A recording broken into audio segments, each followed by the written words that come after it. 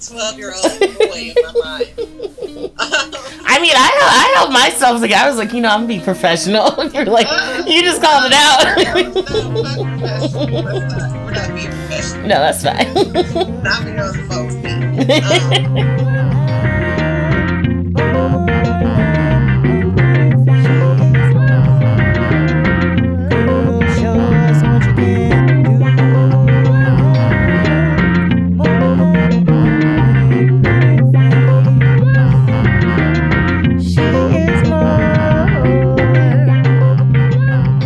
Welcome back, everybody. It's your host, Natalia, back for another episode of More Than a Pretty Face. Today, I'm here with the incredible woman entrepreneur, Bea Dixon.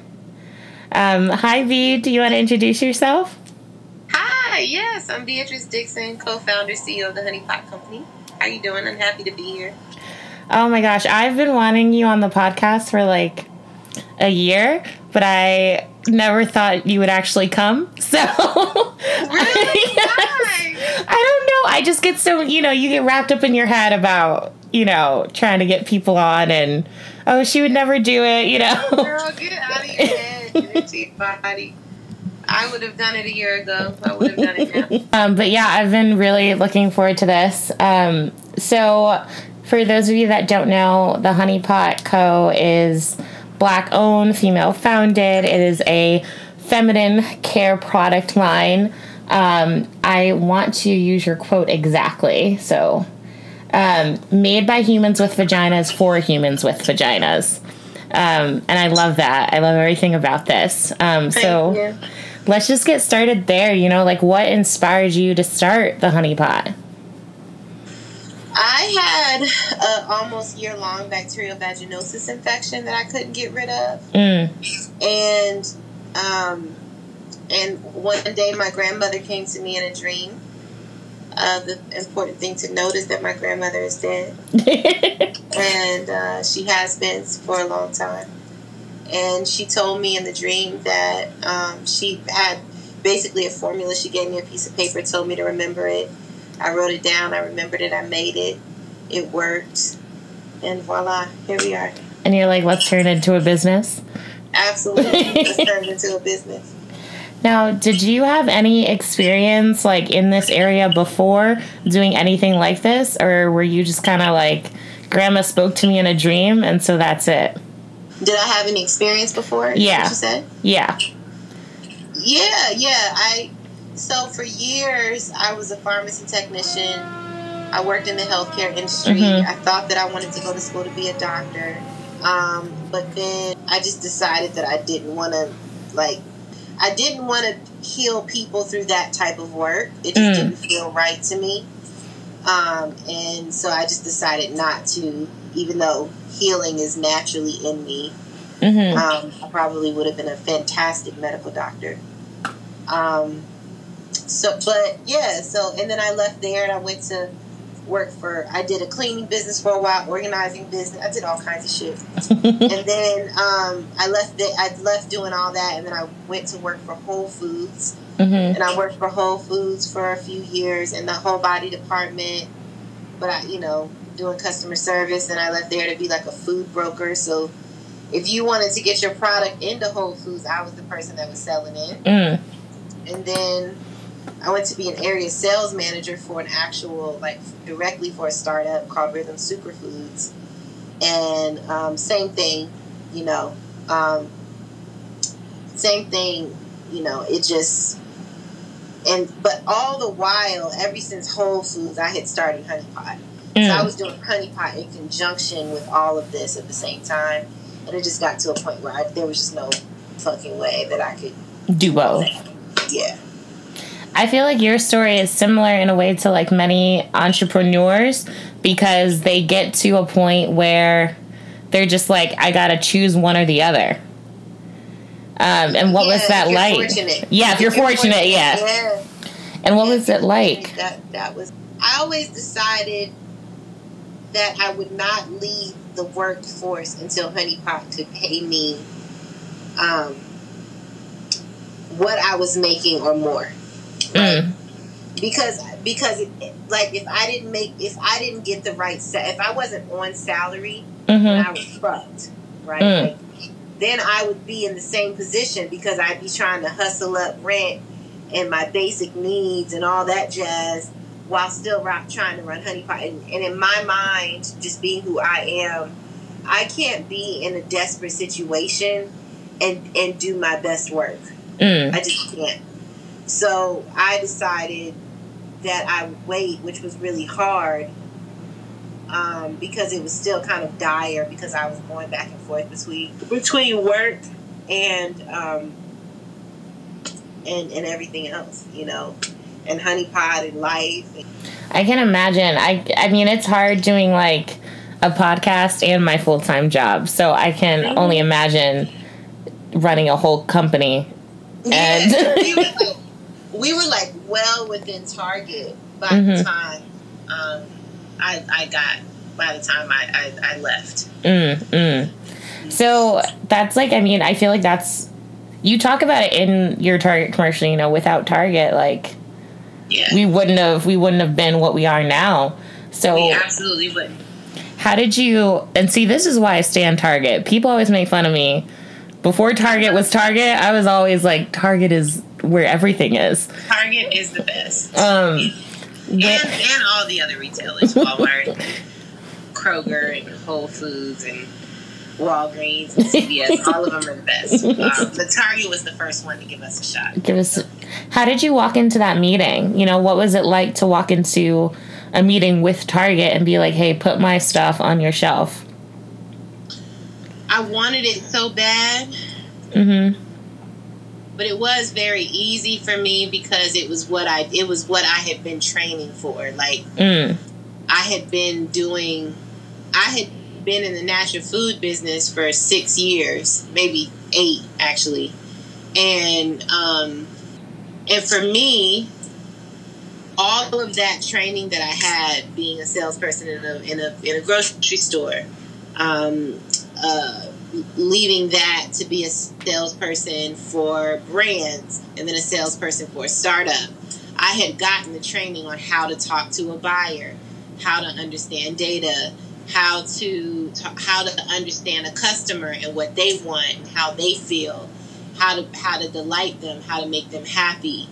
I all of that just from being in that world. So I was able to translate that into the conversations that I was having with Target, you know, because I had trained for it.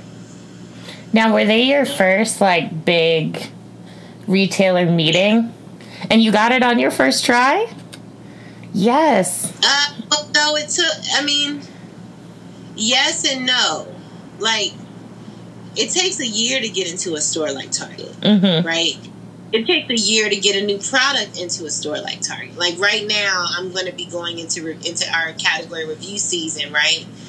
Category review season starts now, and nothing executes until April of next year, right?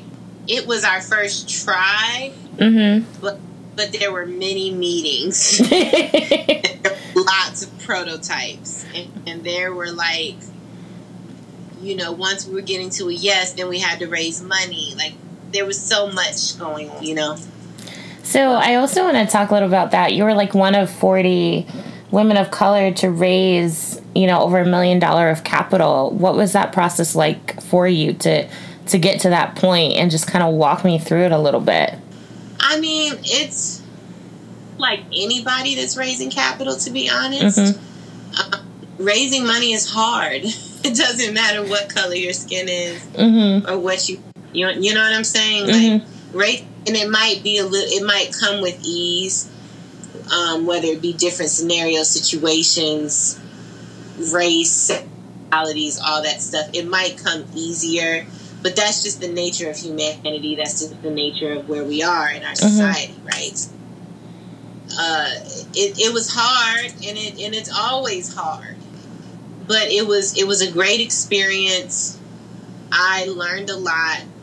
I get to work with my brother, and you know, it taught me a lot about raising money. It taught me a lot about understanding our business, It taught me a lot about knowing how I want to grow and expand. It taught me a lot. It teaches me a lot. You know, I mean, we're still in business, right? So, you know, but it was a good experience, and it was hard, and it was stressful, and it was like impactful, and it made it easy for me to stand in front of a room full of people, mostly men, and say, hey, I need X amount of millions of dollars, and like have to mean it, right? And like have to like stand by, you know. So it's yeah, I mean, this shit was hard, but it's hard for everybody, you know. What was kind of the first, I guess, your first win, would you say, with Honey Pot? Not necessarily, it didn't necessarily have to be like Target, but what was that first moment where you were like, oh, okay, I can make this into a business? It was when it worked. Right? You know, that's when. You know what I mean? Yeah, I mean, it was when it worked, honestly. And the first win was when it worked on the first person that wasn't me. And who was that first person to you? Was it a friend and you were just like, hey, I have this thing, can you try it? It was, I think it was a friend. I want to say it was like Indra, my friend Indra, who's like my sister. Yeah, I don't even remember who the first person was. But either way. So I know that like your company also likes to partner a lot with different charities, especially Happy Periods. Was that something that you looked to when you first were starting out? Were you like, I want to make sure that I partner with different charities to kind of bring this full circle? Or was that something that kind of just fell in your lap? I think it just kind of fell in our lap, you know. I've always wanted to do that. Still, and even though we work with Happy Period, you know, I still want to, I'm working on an initiative that's kind of our own social impact. That's native specifically to Honey Pot, you know? But yeah, I mean, I think it's important to give to those who need, right? Especially around products for bleeding, because I mean, who can choose to bleed or not bleed, right? Like, people should be able to have access to those things. It just shouldn't be a privilege to put on a menstrual pad. And did you see it as something that was treated like a privilege? Before, yeah, it's something that's treated like a privilege. And it absolutely is. Is that kind of like your mission around using, because I personally really love the way that you phrase everything in your marketing and how the website's set up. It's for humans with vaginas, because, you know, we're in this space where a lot of people are talking about different gender identities and sexualities. But I feel like you kind of came out of the gate and were like, well, we're going to set this up so that it is all inclusive. Was that a hard decision for you? What kind of pushback did you receive on that, or if any? No, it wasn't a hard decision. We had started to work with an agency called Ampersand. And, you know, we talked through, when you start to work with a branding agency, you really talk through all that type of stuff. Like, what does everything mean to you? And then that helps you to break out how you want your brand to live on. You know, I just want to speak to people. So I want to speak to people if they have a vagina and they connect to it. I want to speak to the people that have a vagina and don't connect to it. I want to speak to the people that that have a penis and don't connect to their penis, right? And feel more like they should have a vagina, right? I want to speak to the people who actually have gone to the next level with that and have actually gone and gotten surgery and gotten a vagina, right? Everybody that has a vagina or conceives of themselves of having one or whatever I want to speak to those people because I want to help to educate them on how to take care of themselves. So is education like a core would you say that's your, like, part of your core foundation? Absolutely. I don't want to just sell you shit. I want you to understand what it is, what it does, how it does what it does. And so then you can make an educated decision for yourself. You understand what I'm saying? I don't want to just say, here's my pretty bottle with these pretty colors and these cute taglines, buy my shit. I want to say, we use herbs, we use plants, this is a vulva wash, right? We have a cream called a vulva cream. Like, I'm not trying to make the shit sound cute. I'm trying to make it sound like what it is, so that we can, so yeah, like, I think that all of these things are extremely important.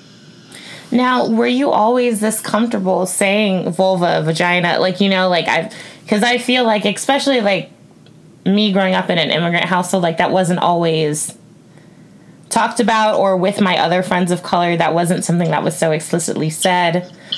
So I'm wondering, like, how you became so comfortable in that. Because it's a vagina. Like, every fucking person on the planet, a penis and a vagina had to come together in one way or another in order for us to be here. It's so weird to me, man. Like we can turn on the TV and watch Law and Order and watch people get murdered and maimed. And no, I love Law and Order. Oh, same. But we can't say vagina. That shit is weird. Isn't that weird? I agree. That is weird. That is absurd. That is weird. It's extremely strange, because none of us would be here without vaginas. Not one of us. Not one person. Half of the planet has one. Body parts should not be taboo.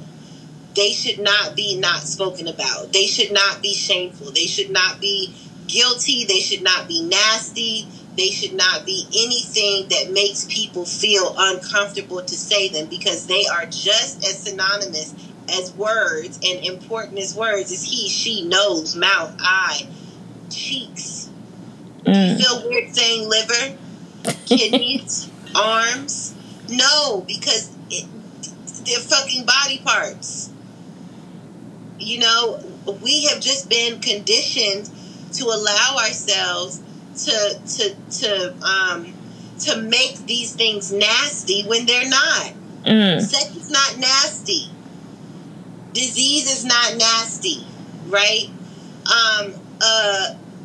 Infections and vaginas that have a bad odor, they are not nasty.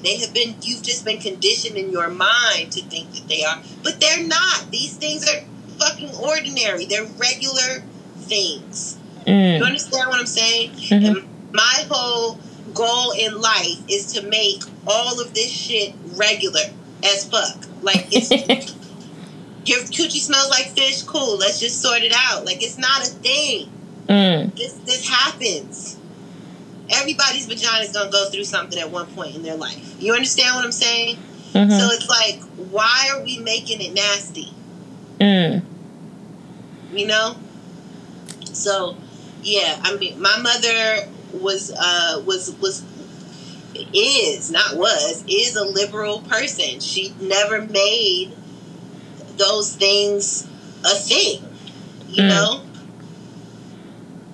of course, when I was younger, she didn't want me out in the world dropping it and all that kind of stuff, right? Because she's a mom, but it was never a thing. It was like, sex is sex, vaginas are vaginas. You understand what I'm saying? So it's like, no, to answer your question, sorry for the long rant, but I just think that it's so important. What I'm saying is not anything, I'm not saying no profound shit. I'm just saying something normal. You understand what I'm saying? Like, everybody wants to make it seem like this is so profound, and I just think it's great that you can just say it, and I think it's great that you don't want it to be taboo and blah blah blah. And it's like, I'm not doing anything miraculous. I'm just saying some normal shit, And I feel like we would do ourselves a lot of justice to be easy and calm on ourselves, especially when it comes to things that happen with our body.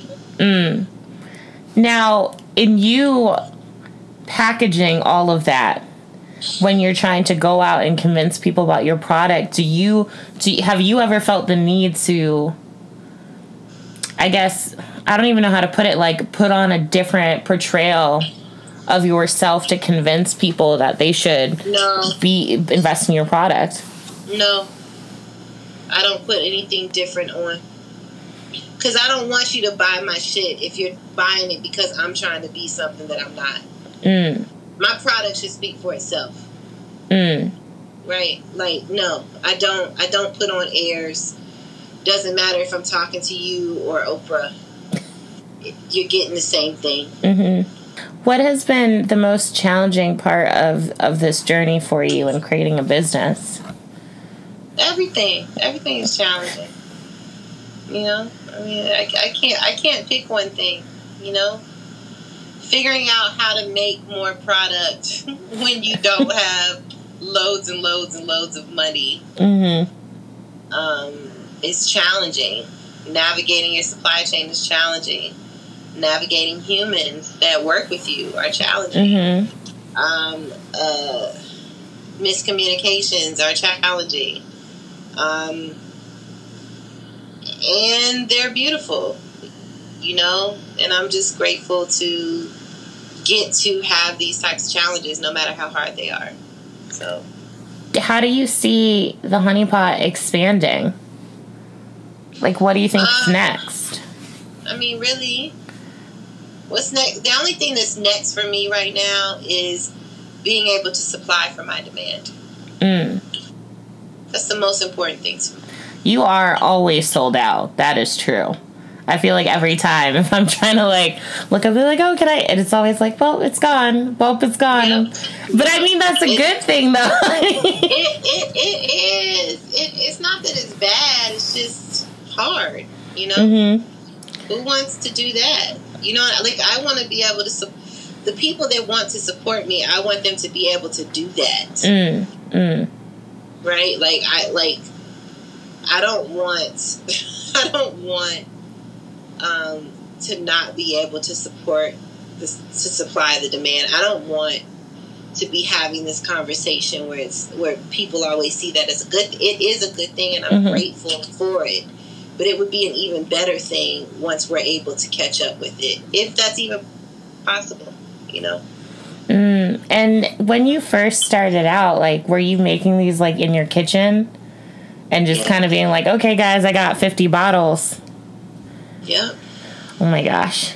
Were you, like, marketing that? Like, how did you kind of... I guess I want to know about, like, that real startup phase. That, okay, I'm going to make this a product. I'm going to sell it. It's still startup, sister. That's true. Any company, by SBA standards, any company under $90 million is a startup. So... we're still in startup phase. I mean, it used to be that I had a goal that I wanted to sell $100 a day. Then that goal went to like $200 a day. Then that goal went to like $1,000 a day, you know?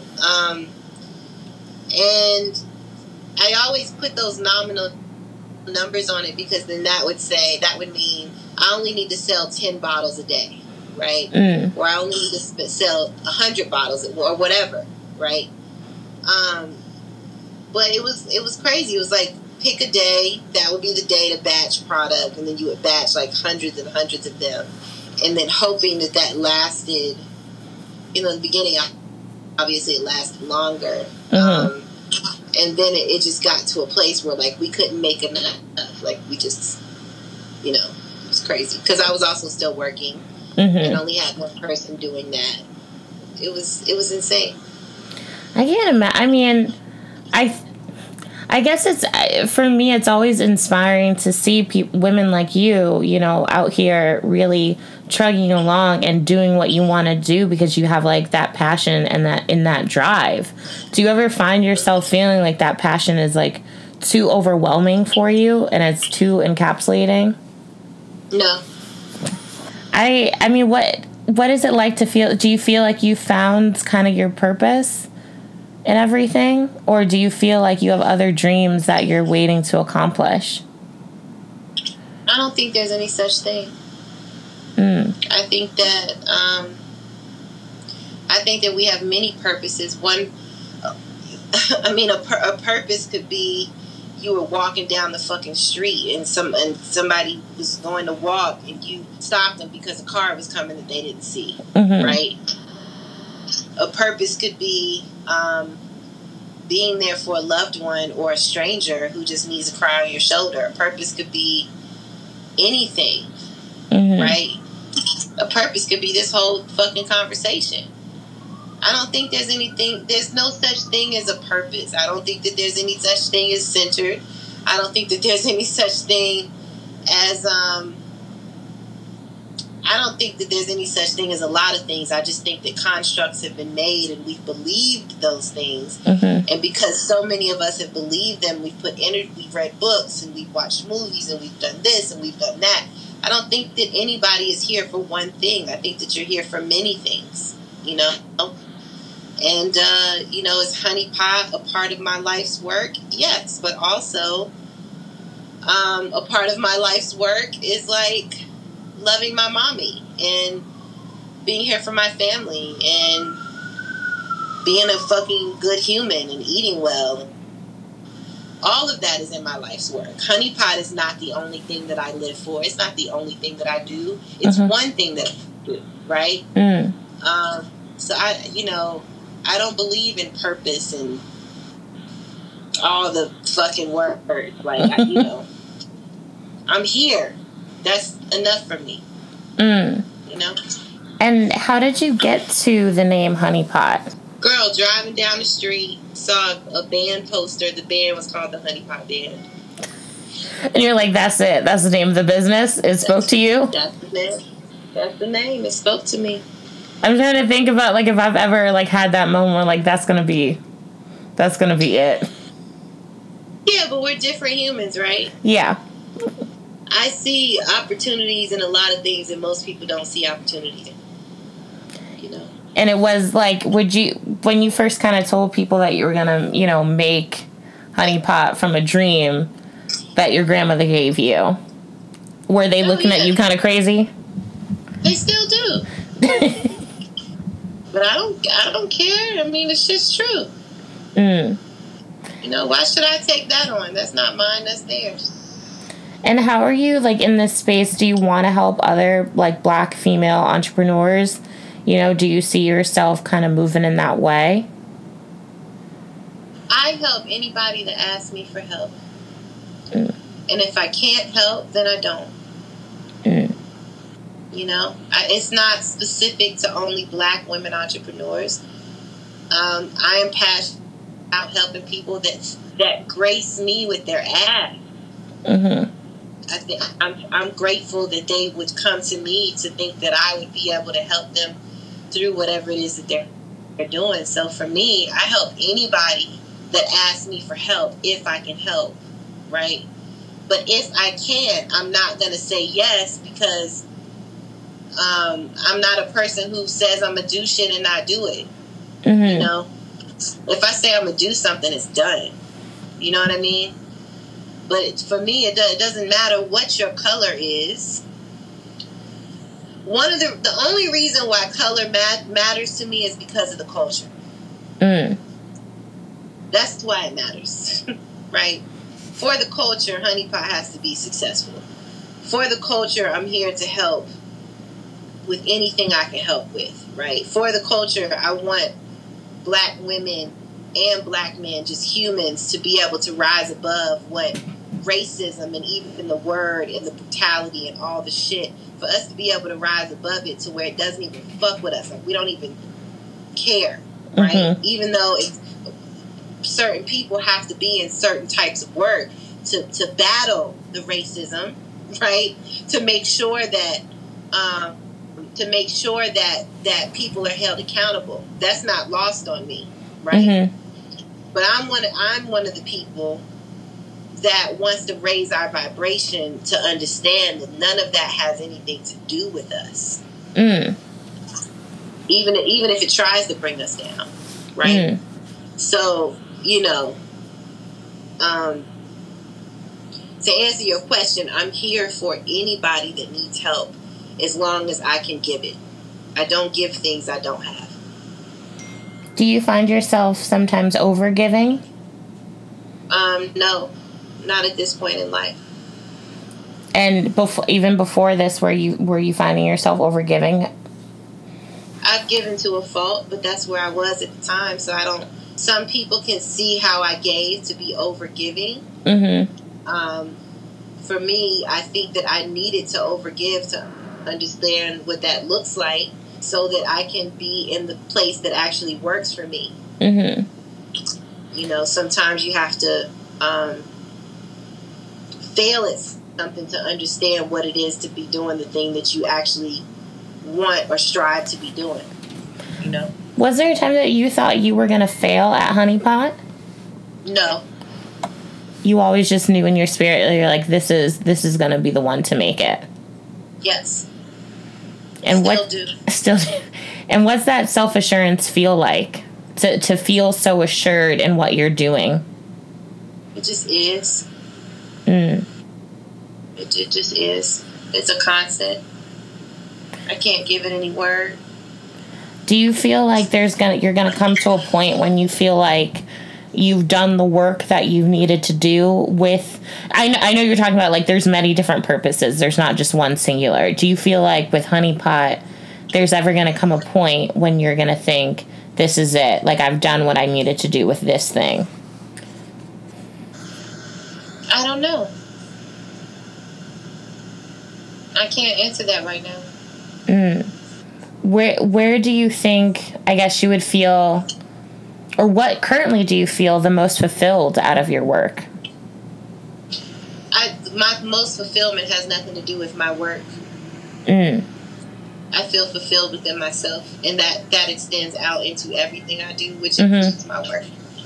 And I guess, I know it's a hokey thing, but, you know, what do you do because you are constantly on the go and because you're, you know, busy building this business? What have you done to take care of yourself, especially during quarantine and, like, being on lockdown? And I just do. I just take care of myself. I sleep. I eat good food. I drink water. When I feel to, I meditate. I read books. If I want to get on a plane, I go get on it. I'm not locked down. I just follow my intuition. And I trust it with everything, you know? And that has seemed to work for me. And I'm trying to figure out how to phrase this. Do you ever feel like your intuition, because that seems how you process about everything, you know, have you ever had a moment where you feel like it failed you? Of course. And, like, what have those moments been?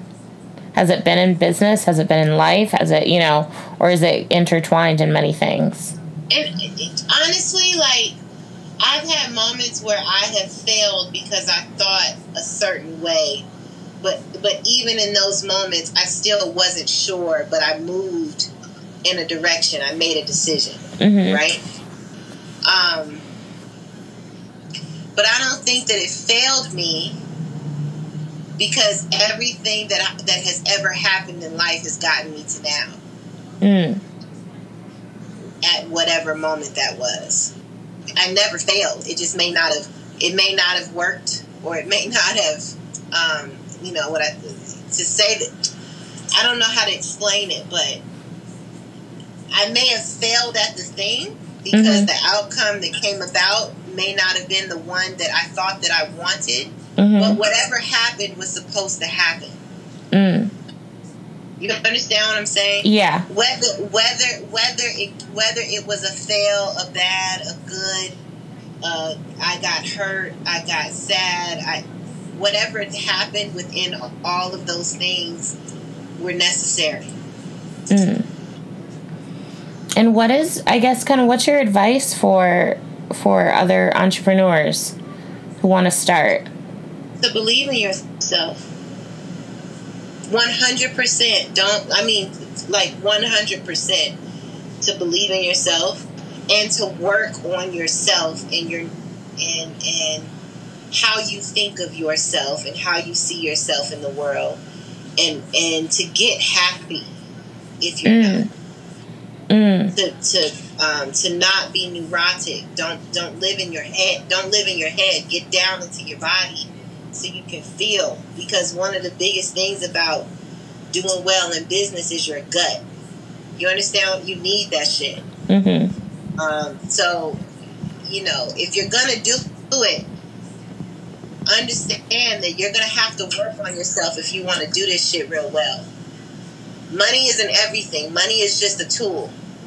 And sure, the sign that your business is doing well is how well it's doing financially. However, another sign that your business is doing well is that people receive your products well, right? And and I think that that's important. I think that a person who is poor in their spirit but wealthy financially is absolutely the most poorest person ever. And did you consider yourself rich in your spirit when you were really getting this started?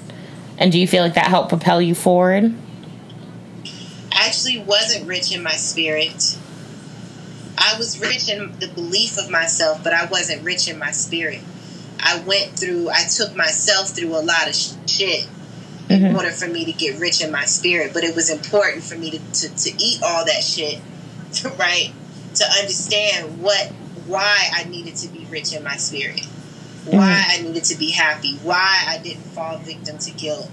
Why I'm not a victim. Why I must love myself. Why I have to take care of myself. Like, if you eat enough shit and you don't want to eat shit anymore, right? You're going to figure out what you can do to eat ice cream. Right? And so, for me, I suffered enough. And that suffering didn't have anything to do with anybody but myself. And can you kind of explain the difference between believing in yourself but being poor in your spirit? Because I guess for me, I would think those things are intertwined. But how do you separate the two? I didn't love myself. I got into relationships that showed that, because I did things that I didn't want to do.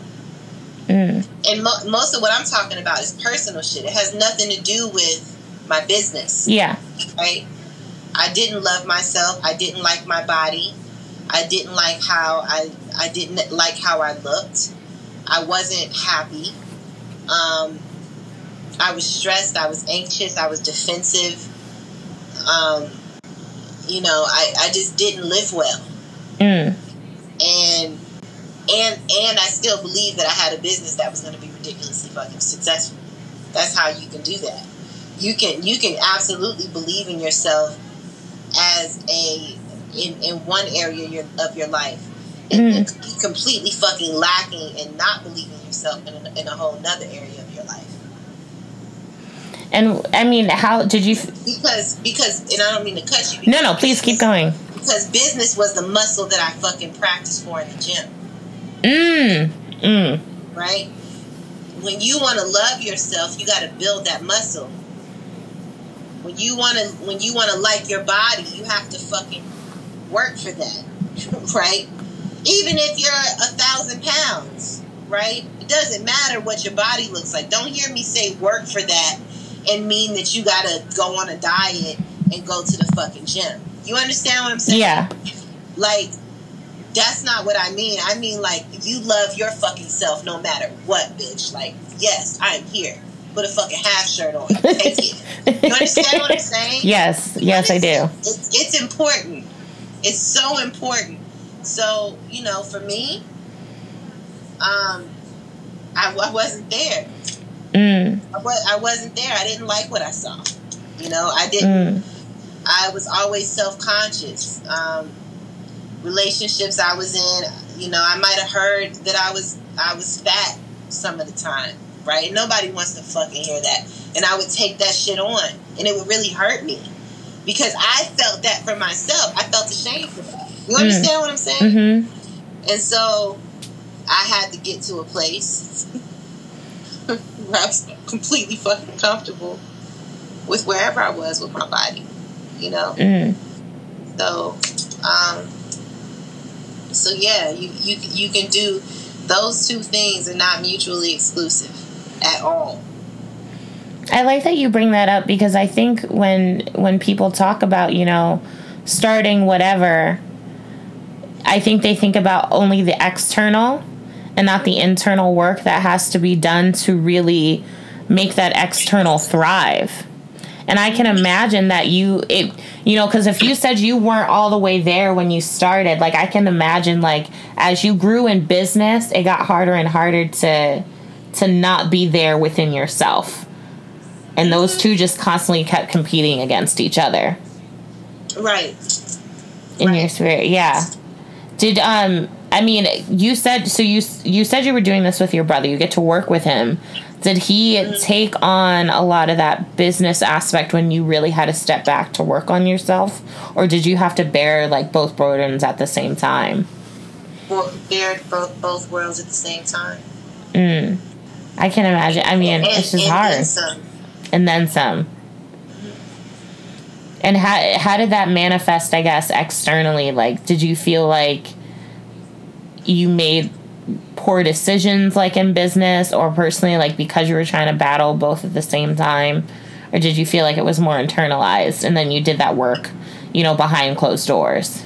It was internalized. Sometimes it showed up at work. Sometimes it showed up in my response to certain things. I mean, you know, I'm not a person who everything for me is in all in the same pot. You know, like, I'm not going to try to say I'm fine when I'm not fucking fine. I'm not fine. I'm not fine. You know, if I'm great, then I'm great, you know? So it might have shown up with work with that. Like, look, I can't today, you know? And I'm okay with that. Cause to this day, if I have to fucking say that, then that's what I have to say. Because I give this everything. Right? So that also allows me to, at moments, not give it any fucking thing. For me, I live on both spectrums. You can't have happiness without sadness. You can't have life without death. You can't have everything without nothing. You know? So, you know, that could happen in this moment.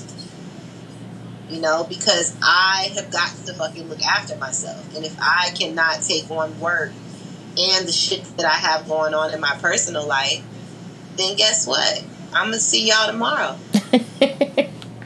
Cause you know, cause I gotta sort this out, right? And my happiness, which may not be a popular thing for people to hear, my fucking happiness means more to me than anything.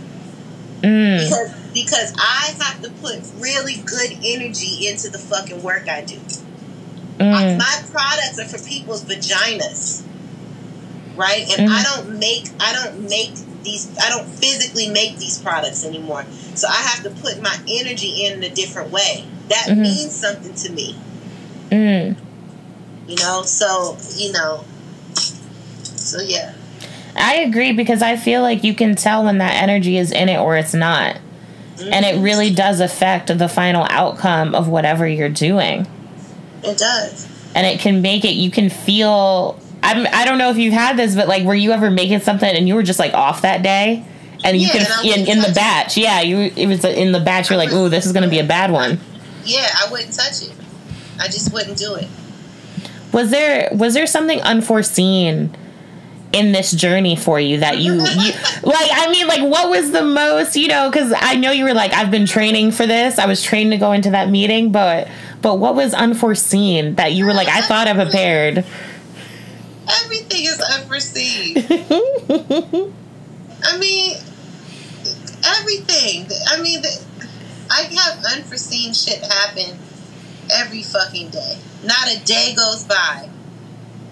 There's something unforeseen. Like, I just found out today that one of our products got into like 7,000 doors. That was unfucking-seen. You understand what I'm saying? Yeah. It's fantastic. But it's like, oh shit, that's a lot of doors. You know? Now I gotta meet that demand that we were talking about earlier. People expect me to have things, and I just... We're gonna do it. We're gonna do it, but it's like, you know, still, you know what I mean? Mm-hmm.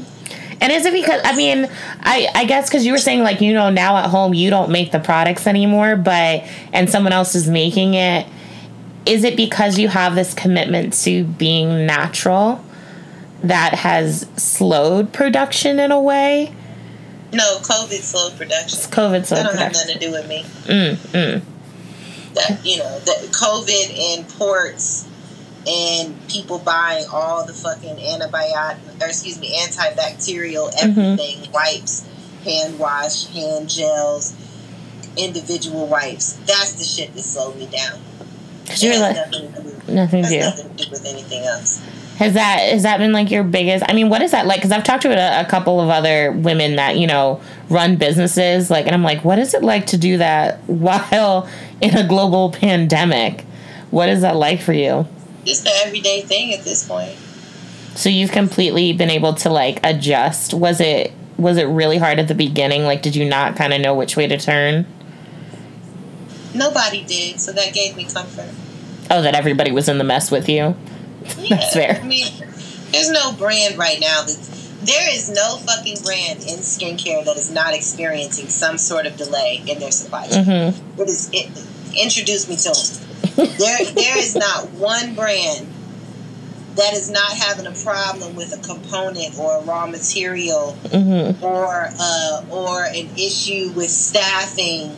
Or there is not one fucking brand that's not going through that right now. So, this is just the state of the world. There ain't nothing I can do about that.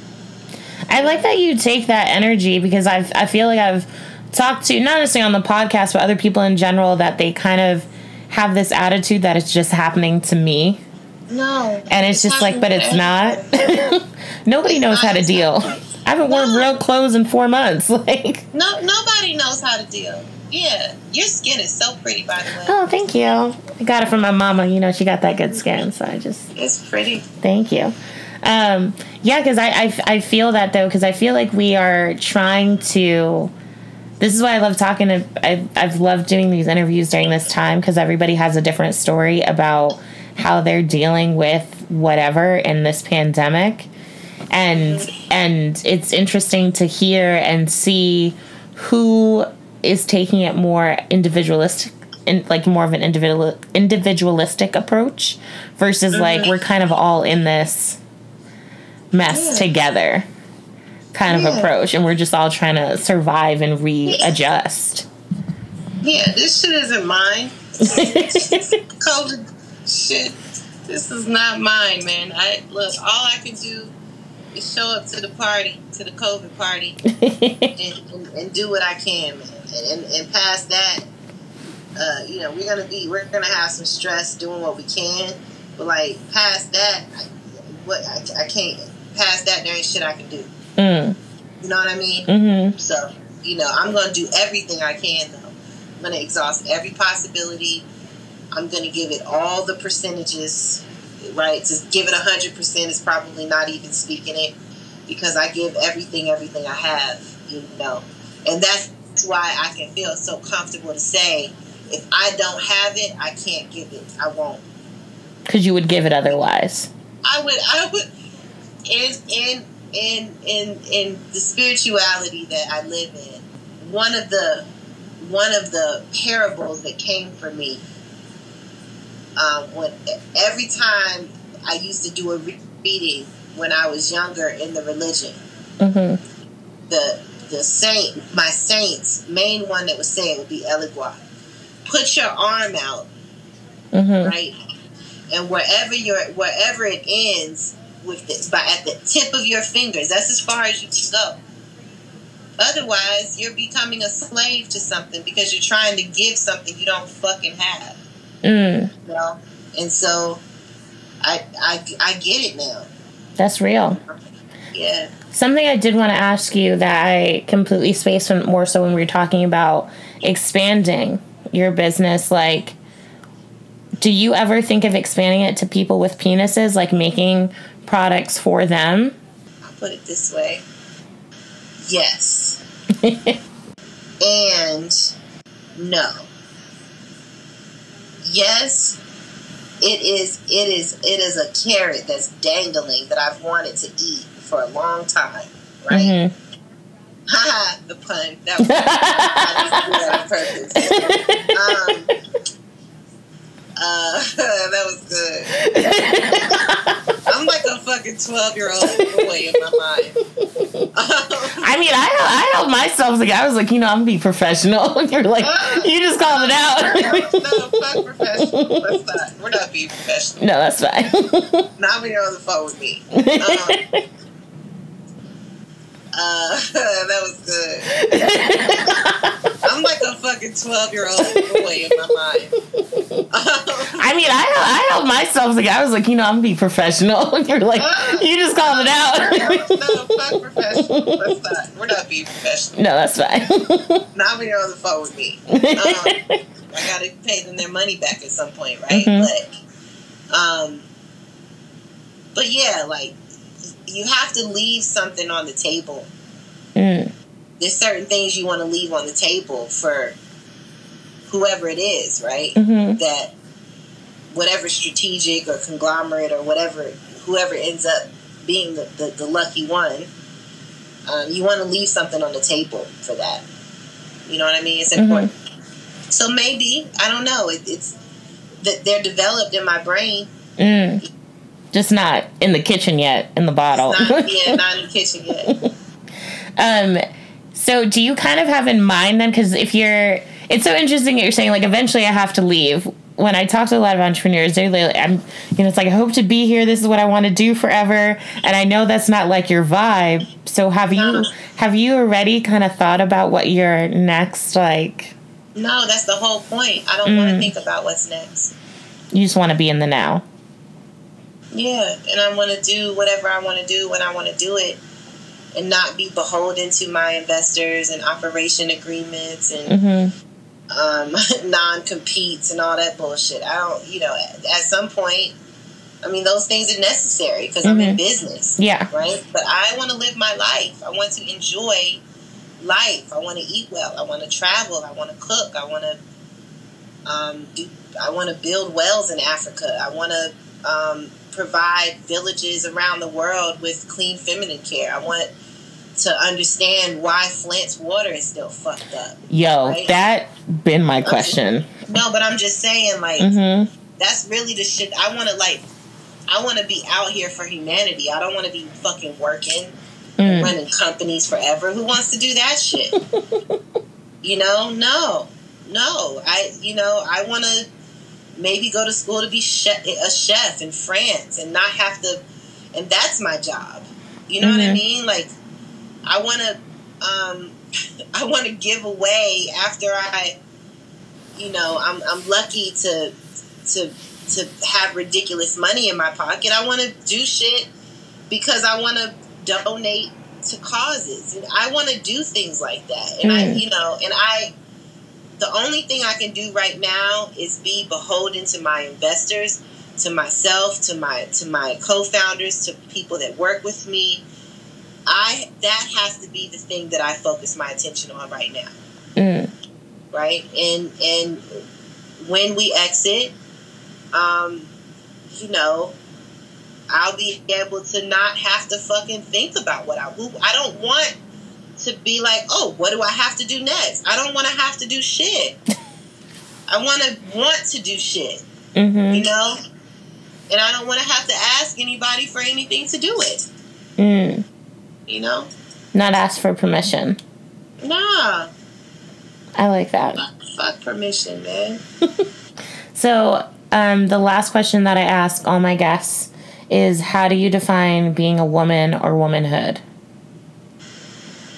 I just am. I was made by a woman and a man, and in my mind, that makes me both. So, I don't... woman and womanhood, they're just words. Not that I don't love my vagina and love that I have breasts and love my features and my body and my face and my curves. I love all of that shit. But that's just because I do, you know? I like that. It's the simplest answer I think I've gotten ever, and I really like it. Thank you. Thank you. B, thank you for joining me for this past hour and chatting. I've really loved listening to you and everything that you had to say, honestly. It's been great. Before we head out, is there anything that you want to promote, give a shout out to? Promote everybody loving themselves, man. Promote everybody taking care of themselves. Promote dying to your ego. Promote being happy. And if you're not, figuring out why. And, you know, and also being okay that you may not know why. Yeah. Those are the things that matter. I love that. B, thank you again so much. Thank you for having me.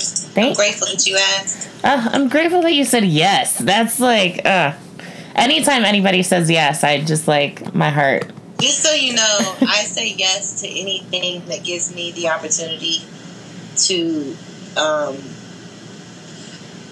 say yes to any type of speaking engagement. I'll put it to you that way. If it's an Instagram live, if it's this, if it's a this is a podcast, if it's a Zoom, if it's a fucking work group, I say yes mostly to everything. If it's paid, if it's unpaid, right? I'm not. If you don't call me, if I know that you pay me now. If you're listening to this, but I'm just saying, like, you know, I don't really turn things down because you never know.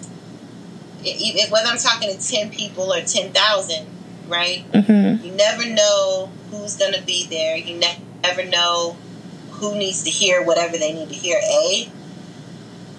Just because I'm the person that they're asking to be there, obviously there's a message that needs to be put out, right? And I don't take that lightly. And when it comes to the brand, and what if one person that's listening goes and buys something from my brand? What if one person that's listening, even bigger than buying, thinks well for me and my brand and the people that run? That shit means more to me almost than you fucking buying it. That you mean us well, that you want us to do well, that you want us to exceed, that you know what I mean? Like, that shit matters. So you're just like your spirit just like radiates, if that makes sense. Like it just radiates, like, and I love to see it, like I do. But I'm still gonna link everything in the show notes, all your Instagram and everything like that. Thank you to all the listeners. If you'd like to connect with us, and please follow us on Instagram and Twitter at PrettyFaceLady3, and go ahead and like us on Facebook at More Than a Pretty Face. And please email us if you'd like to be on the show, you know someone could be on the show, or you just want to say hi, at prettyfacewomen@mtapfpodcast.com. And we'll talk to you soon. Bye-bye.